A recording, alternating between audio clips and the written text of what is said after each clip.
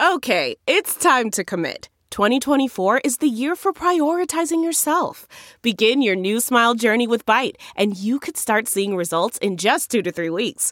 Just order your at-home impression kit today for only $14.95 at Byte.com.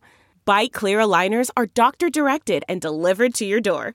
Treatment costs thousands less than braces. Plus, they offer financing options, accept eligible insurance, and you can pay with your HSA FSA. Get 80% off your impression kit when you use code WONDERY at Byte.com. That's BYTE.com. Start your confidence journey today with Byte.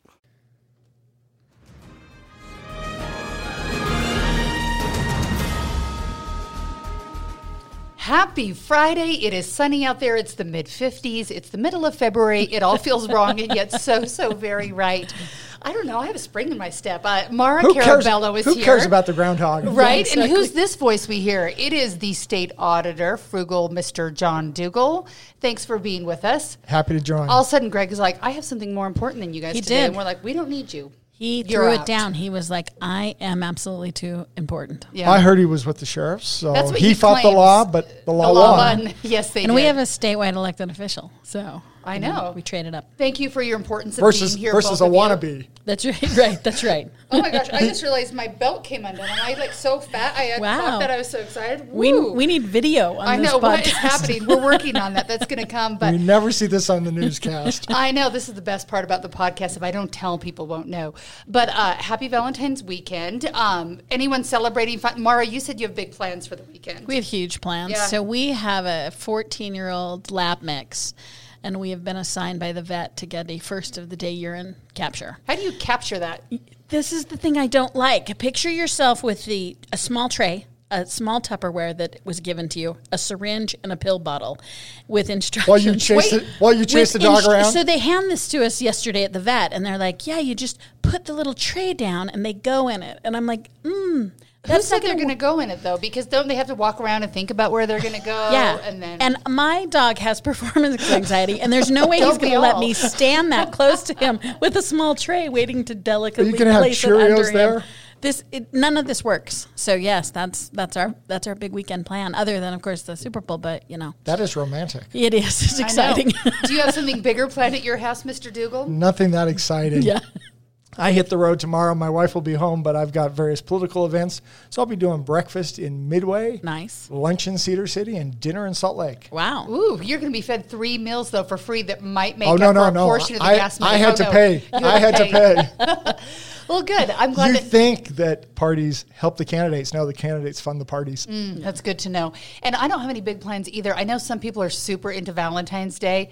I love Valentine's Day because it's when I met my husband, but I just don't really like to spend $4 million for anything or be told I have to do anything. So that's right. Yeah. And I'm kind of mad about it. I'll do what I want when I want. Yeah. Yeah. I don't hate it. I'm not a hater, but I'm not. I feel like I'm being forced into participating in something, and I don't like that feeling. I know. Well, at least it's not Singles Awareness Day. Singles Awareness for the Day. 3 of us. Yes. That's right. I know. Right. I'll let my husband know he's free, but he's up skiing today. I don't know if your schools have this, but Mental Health Day. I saw the photos. Yes, has a mental health day. It used to be like if you needed help, you could come in and get it from teachers on Friday because we're in the middle of the pandemic and we don't do school. Now it's just a mental health day. So they're skiing today, and I'm a little jealous. And they ski. They don't snowboard. They're skiing. They're skiing. My son wants to snowboard, but we're skiers because we're old school, and we're like, that's going to slow us down when he wants to snowboard. So he has one. We haven't let him break it out yet, though. There you go. Yeah, we're not that hip. Okay, we got to get to the business of the day, and the Clean Slate Law is going into effect now. It was passed way back in 2019, delayed by the pandemic. This is a big deal for a lot of people in the state. I've read estimates of maybe even 200,000 people would benefit from this. So this is someone who has maybe a misdemeanor offense, Class B or Class C, an infraction. They've given it, I think, 5 to 7 years where they haven't recommitted a crime, and it will be wiped clean. Is this a good idea, Mara? Is this going to help people get back, or are we getting rid of things that we shouldn't forget about? This is a great idea. Utah should be, I think, applauded for this. I think we're the second state to do it. I think Pennsylvania has done this. It feels like there's really some thoughtful consideration. There might be some changes as we apply it. I think that's always a good thing with any well-intended bill. Let's review it. But 5 to 7 years that you've proven that you are above the law. And, I think the American judicial system says, pay your due, correct yourself, and we'll give you a chance to move on. I mean, America is a second chance nation. And so I think this really opens it up to people who have done what they needed, had paid their debt, if you will, and that, and again, we should keep in mind that it's low-level offenses, right? I mean, there's a whole category of offenses in which it doesn't cover, and those are the more serious ones. Yes, if you rape someone, if you assault someone, if you have a DUI, if you kill someone, we're not going to erase it. We're not going to just erase it. So this takes care of low-level offenses, often drug offenses, and that disproportionately harm lower socioeconomic and minority communities, and to not have this dog you and drag you down from either school acceptance or job acceptance and just your ability to move on. So I'm a fan of this. And it seems to me that we want people to go get jobs, because if not, if they can't get jobs and they can't get the right housing, they end up on the state's dime or the federal, I guess, assistance. So I would think that this helps everyone just move on. I think this is a huge step. I mean, Representative Hutchings, when he passed this, he talked about, we punish you, we beat you with a stick, and we're going to beat you the rest of your life. And that's not who we are. Yeah. And so the key thing here, we've had this expungement always exist, but this is automatic. You don't have to apply for it. You don't have to jump through hoops. If you stay clean for this period of time, whether it's 5 years for a Class C misdemeanor or 7 years for a Class A, it automatically gets expunged. You don't have to do anything special. And this is huge, I think, from the court's perspective, to implement the software, to identify these folks and automatically clear it out of the record. And I think the problem with being able to expunge it, I think everything's always, it sounds easy in theory, but to actually do it and make sure you're doing it the right way and getting the right help and calling the right people, it's not always as easy done as said. So I'm happy for so many people that this will be something on the table for them. So good news there. This is interesting this week. The digital. You're not planning to use this at some point in the future? I hope not to use it, but I do think that we all mess up at some point. I hope to not mess up to that extent, because then I won't have a job or anything else either. But isn't it beautiful that you can have another chance and it doesn't have to stick with you forever? I love that. Oh, fantastic. And automatic. Get rid of the bureaucracy. Yeah, good stuff there. There was some interesting finding going on at the state capitol this week over the digital driver's license, which was in committee. I do understand that there's already a pilot project, so there must be some among us who are already trying it. There's about 3,000. Are you one of them? I am not. I'm in various other pilot programs, but not this one. No. Are you piloting part of this, Mara? I'm not. No. I'm not piloting this. So the interesting thing is this is kind of coming up at an interesting time where we're talking about the idea of vaccine passports and all kinds of things that people were worried about after 2 years of kind of government control in the pandemic. And so there were a lot of people up there who were talking about this is a slippery slope. It could be the mark of the beast. It's a vaccination passport. And anyhow, I think people got really riled up over it, and I can understand why they're riled up over it. But there's also good things that could come with it, too. Is it a good year, Mara, to give this a rest, let it wait, see how things go? Or is it time to grab onto the future and get rid of the old card? So it's hearkening to a set of bills that we keep talking about more and more, which is online privacy and just standards. And I mean, it shows up when we talk about social media in some way. So like, how far out there is our information? Whose information is it when the government holds it? And I think those concerns are really legit. I think that the testimony at committee got a little off the rails. And a little? And I know when you hear the people sing, you know. Look at the helicopters. Exactly. And so I always get confused when looking at these issues, because I first and foremost want to say, crazy's crazy. So I don't know that we should perpetuate these conversations about extreme what ifs, because lawmaking doesn't happen in the land of extreme what ifs. If you look at the safeguards on this, so what's interesting is if you ask me if I would do this, I would still probably say I don't know. But if you look at the safeguards, in fact, the retailer or business that you're interacting with gets less data than just showing your physical card. And they don't need to see my weight, which is not really my weight. Nobody needs to see. I made that up. And like, the state data is the same. Like the state already has that data for you. So if you didn't like that, you shouldn't have applied for your current driver's license. And your interaction with whatever you're using your driver's license from, ideally actually has more protected because of the QR code, because you're not showing all your data. So I think the reality is it appears to be some systems in place. But what this debate is telling us is that as a society, we're still not comfortable yet with these safeguards and protections. Yeah, and the interesting thing is I think, is there value, John? I feel weird calling you John. Should I call you Mr. Auditor, State Auditor? What's like your official title? Just call me Frugal. Frugal Dougal.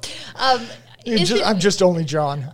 I know that people like to say, it's just, the facts, we know what the government wants from us, but we know that sometimes that there's an open door where once we get the driver's license or what you get something else, maybe they want one more question or two more questions or three. Is it a slippery? Or 100. Or 100, which we're going to talk about in a minute. So is there real concern for the possibility that this could be a slippery slope where they're like, now that we need your COVID vaccines, let's slap that onto the digital driver's license and it becomes a vaccine passport. Is there reason for people to be worried that, maybe this is a slippery slope to, carrying around all this information you don't want people to have? Well, I think one of the first things to note is this is voluntary, opt-in. Mm-hmm.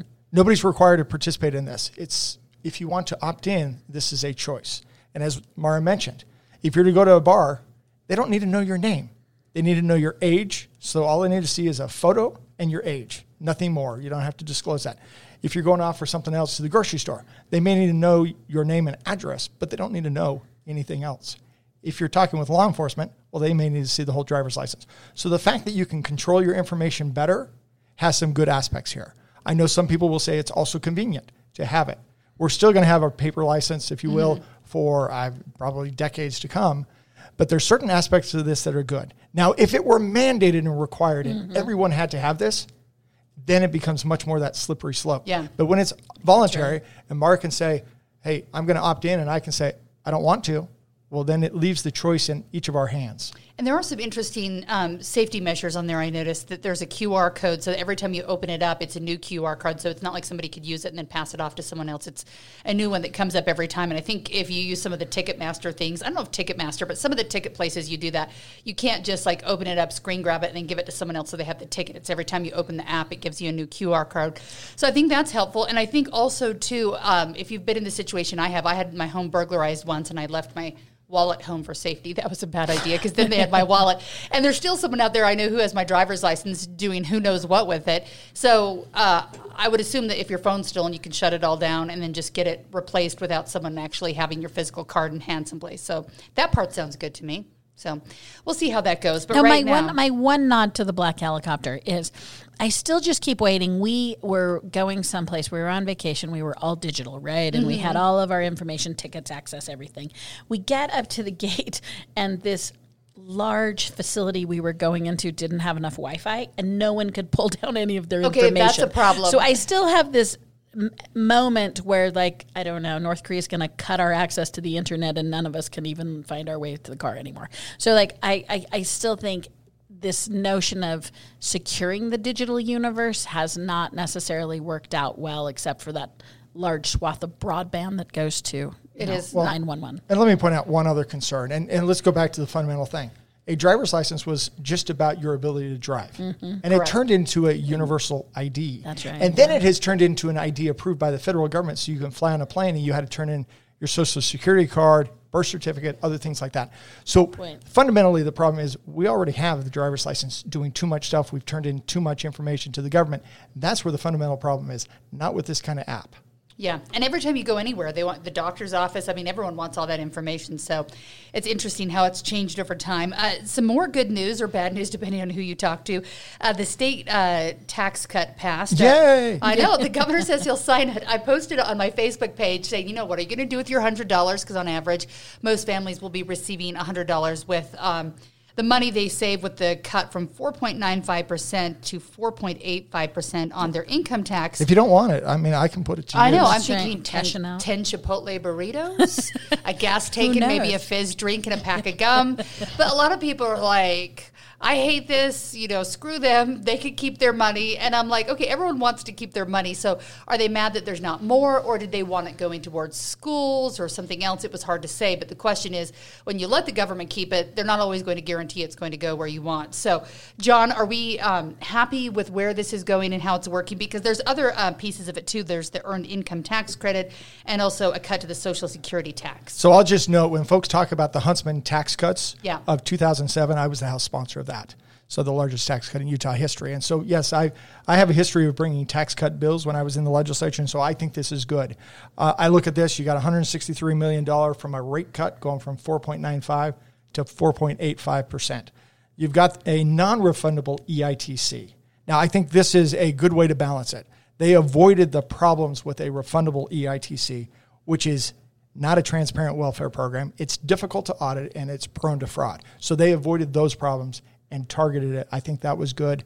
The Social Security cuts seem to be much more targeted as well. So they try to make sure there's tax breaks for those at the low end, the middle end of the spectrum, and the high end of the income spectrum. I think all of that is good. And when you look at a really strong economy with booming revenues, when you had 100% of the Democrats agree, 100% in the Senate voted yes on this, that indicates there's broad-based support. Yeah. Not just in the public, but in the legislature as well. Maybe I'm crazy, but I like to keep my money, even if it's an extra $5 or $100. Where are you sitting on this one, Mara? So, I still am one who would have preferred that they directed at food. But knowing that wasn't an option for the majority, what I loved about this process is in the House, they amended it and added things, and the Senate understood it. The two bodies talked well to each other, and they did genuinely respond to a lot of different points of view on tax and how to, as John said, how to give everybody a little something, if you will, from a tax policy perspective. And I thought that should be something that Utahns, in a time where we continually talk about divisiveness, like, it really was thoughtfully considered. And I think that the earned income tax credit, the directed tax credits to those who need it the most, are certainly where I felt like that there was a win. And as John said, the Democrats in the Senate universally voted for it. So pretty well done. I would still be a fan of more directed, because I think Utah, as a general, we've been blessed to do well. And at times when I think you're doing well, the best work that the government can do is shore up the segments that aren't doing well, which is why I see the non-refundable being important in that part of that process. So you still want to see the food tax on the table? I think that would have been a more effective way to help actual Utahns put more in their pockets, and it would naturally proportion it to those who needed it the most. That would still be where I would go. But I don't want to be a downer about it, because I thought that this was a artfully collected bill that did a lot to again, really scratch the itch of several philosophies on tax credit. And that's really a hard thing to craft. And so this was a really well done bill, and I think everyone comes out ahead. That's right. I know. I was thinking about the food tax when I was shopping. I went grocery shopping before work today, and avocados at Costco, which I think for like the last couple of years have been like $4 for your 6, were $8 something, and I was like, oh my gosh, everything costs more. Or you get the and big it's about bag. The size of a little navel orange. Yes. It's not these big avocados. I know. My Skinny Pop was like a third full, but I think 3 times as much these days. So, all right. Well, we're happy to keep money wherever we can. So, interesting conversation. We've been teasing towards changes. So, if you've been listening for a while, I did a story in the fall last year about birth certificates in Utah. Not just a story, a hard-hitting report. A hard-hitting report, thank you. A mom here, a Utah mom, Ivy Estabrook, brought this to our attention, that when you go have a baby at the hospital, that oftentimes, depending on what hospital you're at, you have 8 hours to answer 100 questions. When it's 100 questions, I mean 100 questions. That some are multi-part questions. It's a lot of questions. You've just brought this new life into the world. You're emotional, and all of a sudden the government's like, fill this stuff out, or sometimes you're in the process. You're in the middle of labor, and they're saying, fill it out now. This out. I know. With the nurse standing in the door. Now. Which is insane, and I don't ever remember having to do that. I had my first child living in Montana. My second, he was born 3 months early, and I was a hot mess then. I don't remember much of anything, but I don't remember 100 questions. So it seems to me like these have been getting added on and added on. When we went to the state health department and addressed these concerns, it was the first time in my career, and I've been doing this for a lot of years, that a state agency was like, you're right, we're wrong, we're going to fix this, it's going to happen in the next 4 weeks, we're going to make sure we get rid of these questions that don't belong there, we're going to create a website where people can recall their information. That will happen by December 1st. It is now past December 1st, and it hasn't happened, but I do know it's almost Valentine's Day. It is almost Valentine's Day. Our state auditor has been working behind the scenes. There is also our state auditor who's sitting in the room with us. And we've also had some work from the legislative side to shake the health department tree. And it seems like they need some shaking. Like they may not have been very honest with me when they said, we're going to get this done right away. Either that or maybe a little too optimistic. How bureaucratic it was to make the changes. And you're alluding to Representative Pierucci. Yes. And she actually recently had a baby and went through this experience herself. And this is why it's so personal from her perspective. Absolutely. So she is the one who has this bill going. Right now, I think it's in a committee right now. I forgot to check before we came out here on the podcast. But it's drafted. I don't think it's had a committee hearing yet. So it's working its way to that part of the process. And we're 4 weeks in. We got 3 weeks left to go. And the interesting part is you've been working behind the scenes. This is sort of a bill where it's not going as a surprise to the Department of Health. They've been negotiating behind the scenes. You've been negotiating. I know at some point I talked to you and you said, okay, we've got it down to 64 questions. And I'm like, well, from 100, it's less than 100, but it's not awesome. The new bill that Candace Pierucci has out gets it down to, I believe, 27 questions. Is it still valid for the state to require 27 questions to give you a birth certificate, or are they still holding that hostage? Because we all know when we've been talking about driver's license, you can't live your life without a birth certificate. It's something you need. Yeah. From my perspective, I'm a data minimalist. And so as I look at the list, I think we should be somewhere down around 10-ish questions. And those include address, city, state, zip as separate questions, if you will, as part of that 10. Name, parents' name, that kind of stuff. So okay. To me, I would get down to what is the bare minimum for a birth certificate. Now, if you want to ask these other things for research purposes, then let people opt in and share that information if they choose. But right now, I would suggest that they have been over-collecting for years with a heavy hand over folks that didn't understand what was truly required and what was wanted, and with a deadline like you described of, hey, you got to fill it out now. You know, technically you had, I think, was 10 days to fill it out, but it was acting like you had to fill it out immediately. And the nurses who were dumped on to deal with this from the government, these nurses felt like, okay, if I don't take care of it now, there's going to be all sorts of other problems. Somebody's going to leave. They don't file the paperwork. They're then going to complain they didn't get a birth certificate. So I understand the complexities, but from my perspective, we need to move to just the bare minimum from my perspective. But that is a policy call for the legislature. And that's why Representative Pierucci is running a bill, because they're the ones that get to decide what is the amount that's required and what is optional, and how is that handled? I'm going to add another player to who gets to decide things. So I really am pleased that Representative Pierucci is carrying this bill. I think she's doing it in earnest, and she's a skilled lawmaker. And I think for those of you who are checking on the bill, this will be substituted. We know it will. There's conversations going on. And the one substitution that I hope, and dare I say expect to see, demand no less. Is demand from my very cheap seat, very high, is this notion of it's not just the state and the Department of Health's prerogative. There's also federal, very strong and stringent directives from the federal government on particularly and specifically healthcare information. So regardless of what our Department of Health wants, there is a challenge to Utah potentially if we add anything else than what the feds want. And really the federal requirement is pretty prescriptive, and it's just basic information. It's what John outlined as his preference. I mean, it's really almost just basic contact information. And so if we continue to justify X, Y, and Z, frankly, whatever X, Y, and Z is, and it's not optional, and it's not clearly registered as optional, and that the woman feels like she can make that choice, I would argue that we're in violation of federal law. And so I think we can't just be looking and asking the Department of Health what works for them or what works for their grant program, but rather Utah, particularly in healthcare, needs to and is required by law to point to the federal government on this issue. And there's a bright line on what we can ask for women. Absolutely. And I think there's value in a lot of these questions that I know is probably going to great research. Fetal and maternal medicine is important. Like I mentioned, I had a son that was born 3 months early, and I know a lot of research goes into trying to keep babies like that alive and healthy. So I get that the information is going to good place, but it's not good if people are forced to give that information. And interestingly enough, I think it's been a multi-million-dollar boon for the health department because they can sell it as when people want this information as we have nearly 100% participation, which when you give people no choice, they participate. But I think it's been an easy way for them to collect fees and give this to people for research. Federal grants and stuff like that. There's a lot of federal grants that come in. This is where you get this interesting dynamic. Federal government to a certain extent says only this information, and that these grants basically incentivize over collecting, from my perspective, of this kind of information. That's right. So and if a woman wants to, great. I think we all agree that information for research purposes and understanding women's issues and childbirth issues, it's critical. It's not a criticism of perhaps the nature, although the 100 questions had a lot of malarkey left over from like some guy who hadn't been there for a while.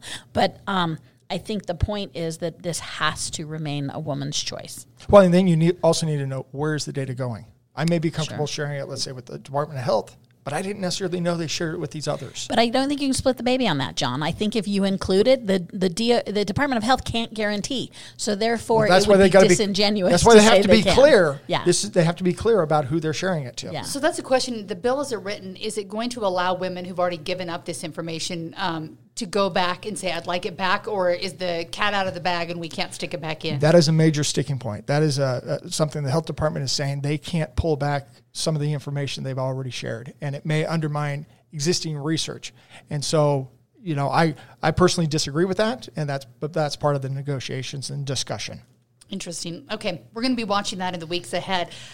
Getting out of the legislative session for a minute here. Interesting, we're getting closer and closer to the idea that we've got a midterm election coming up. And the District 4 race is heating up this week with Darlene McDonald, who's kind of an activist in the community, saying that I don't know that she's officially filed, but saying that she's going to run against Burgess Owens in the congressional race.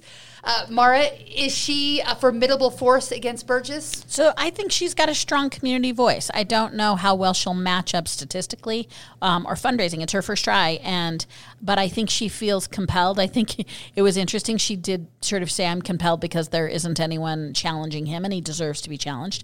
I do think every race that has a good, strong challenger is better for everyone in the community, regardless of who you end up voting for. So I will say she is a gifted speaker. I think she will bring up issues. Her issues were really non-traditional Democratic issues to start with. And we don't know much about her, right? Like you said, she hasn't formally filed yet. I don't think. She's more just announced on social media, but like initially on her short list was the supply chain. I mean, you don't usually hear that as the starting place. So I think she'll bring up some interesting issues. I am not ruling out that Burgess Owens will not also get a challenge from within his party, but I think so. She's going to challenge him, I believe, as a Democrat, and it'll be nice to have a strong voice, someone who can articulate the issues. And she definitely has the right perspective, which is she seems to not be there for a special interest. She doesn't seem to be there for a specific thing. She's there to raise concerns that she thinks are relevant to the community. And she doesn't seem to be tethered to too many big institutions, and I think that makes for a really interesting candidate. I think we might be hearing more about CRT and some other issues too. I mean, in Utah, we're working on getting more diverse candidates, whether it's women in some of our races. In this race, we would have 2 black candidates, which is a big deal for Utah. So it'll be interesting to see where the conversation goes. Do you see any real competition here, or? I'm going to say no. I hadn't even heard the name until you sent me a text with the name and brought it up. Clearly, it looks like she's aligned with the Democrats. It's on the Democratic website. But I'm going to say, I don't know how many people know of her, especially in the 4th Congressional District. Sure. Southwest part of Salt Lake County, wrapping down into through Utah County into St. Pete or that area. Yeah. And the new district, I mean, should we say too, right? Yeah, the new district. But still, I mean, I think that's a fairly conservative district. I think it's going to be an uphill slog for a Democrat, regardless of who they are. And speaking of races, Senator Mike Lee's race we know was going to be crowded, but this week, Senator, have you heard of him, Mike Lee? Anyhow, he has... Sorry, I helped recruit him. You did. I've heard that before. So Ali Isom promised 2 terms and done if elected, and Becky Edwards, who's also already in the race and fundraising, saying that she's made that same promise. Ali Isom said, you've done a great job, Senator. Come home. Is that a fair call, or... can you say that and change your mind and he could run again if he wants? So one of the key things is what has he really said in the past in regards to term limits and stuff like that. But all new candidates typically will throw out term limits, especially when it comes to federal issues. I support term limits, but I recognize the challenges at the federal level is, one, you need to stay connected with your constituency, with Utahns in this case, at the same time balancing the dynamics of seniority in the U.S. Senate. And how do you be effective and have enough seniority to influence it and also simultaneously stay connected with your voters? And that is the key challenge when folks go back to D.C., and we're concerned with people becoming a creature of D.C. But for challengers right now to say, well, you did 2 terms, come home, that's a pretty common narrative.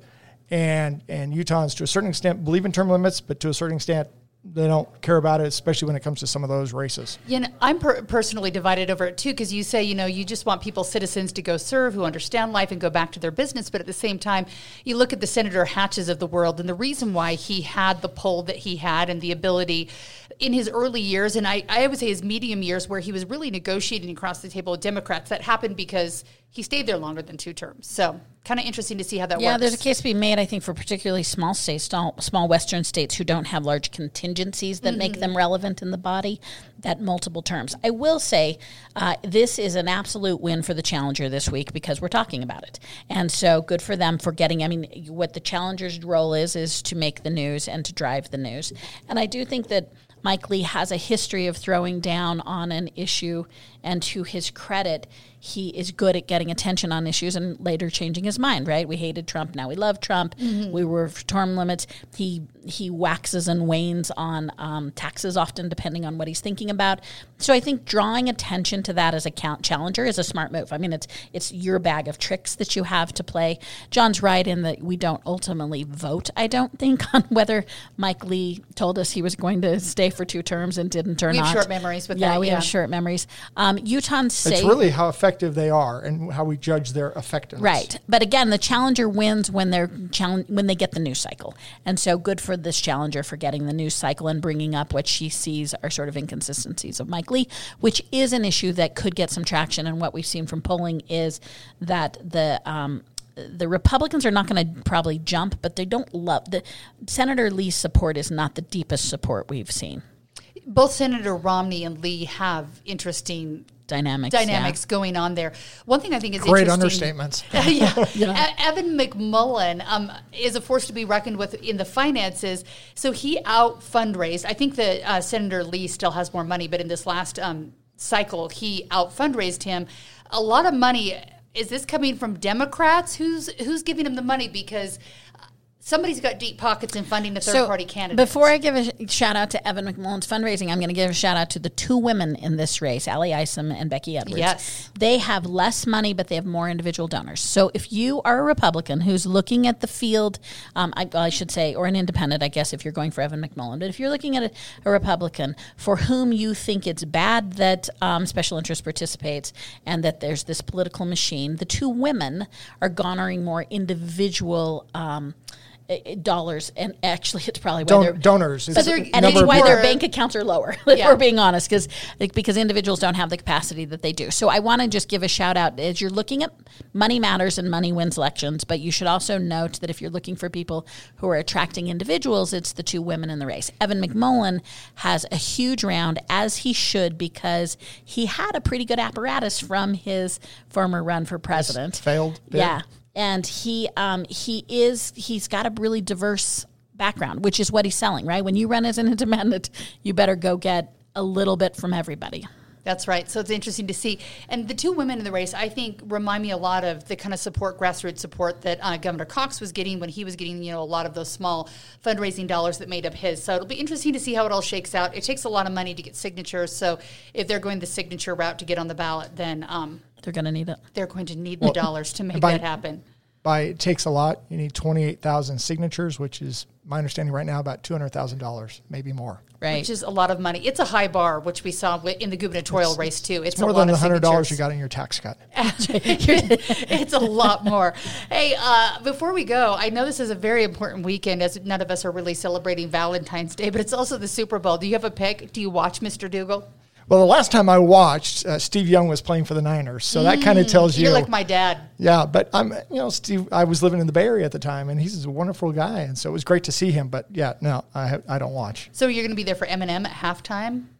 Usually, I'll watch him on YouTube long after the fact. Okay. How about you, Mara? So most Utahns I've noticed are picking the Rams because of their relationship with the University of Utah. But I am going to center. Which relationship is that? I mean, there are 3 players who play for the Rams who used to play for the Utes, and the 2 of them have great personal stories. Did I mention Steve Young used to play for the Niners? Yeah, and so people should map to that. But I'm mapping, of course, to my NFL first love, which is the Broncos. So Von Miller was traded this last year. It's a travesty. He plays for the Rams, but I'm giving that up to go for the AFC because the Broncos are in the AFC. So I'm sticking with my division and going with the Bengals. Boom. My eyes mostly glazed over. I know you guys. I know. I'm like Heidi, you never want to talk about the sports. I know. Well, I'm sports into calls. Heidi's into basketball. No, my son. Were you watching rugby last night? I'm a soccer. It was mom. on channel 2.2. I did not watch that. I'm a soccer mom, so I'm into that. But I don't know why, because my brother played at the University of Utah football. My dad was super into the Niners back in the day, but I never got into it. And I married my husband for 2 very distinct reasons, aside from the fact that he was really cute and I liked him. But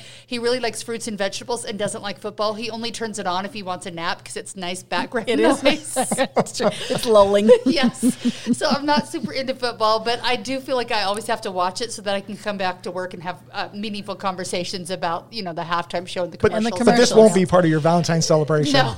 No. We'll have it on in the background for a nice Sunday. Well, the other nap. important note, I'm going with homemade chili verde and tamales. Just in case anybody wants to know the You menu make at homemade the tamales? Carabel. No, I make chili verde. I can't make tamales. I can't do it. You're a tricky job. I'm not. Yeah, it's too hard. So I buy tamales, but I do make chili verde. Do you want to give us your tamale source or no? Because I know some people have like a secret source they get the good ones from. I'm not. It's from Denver.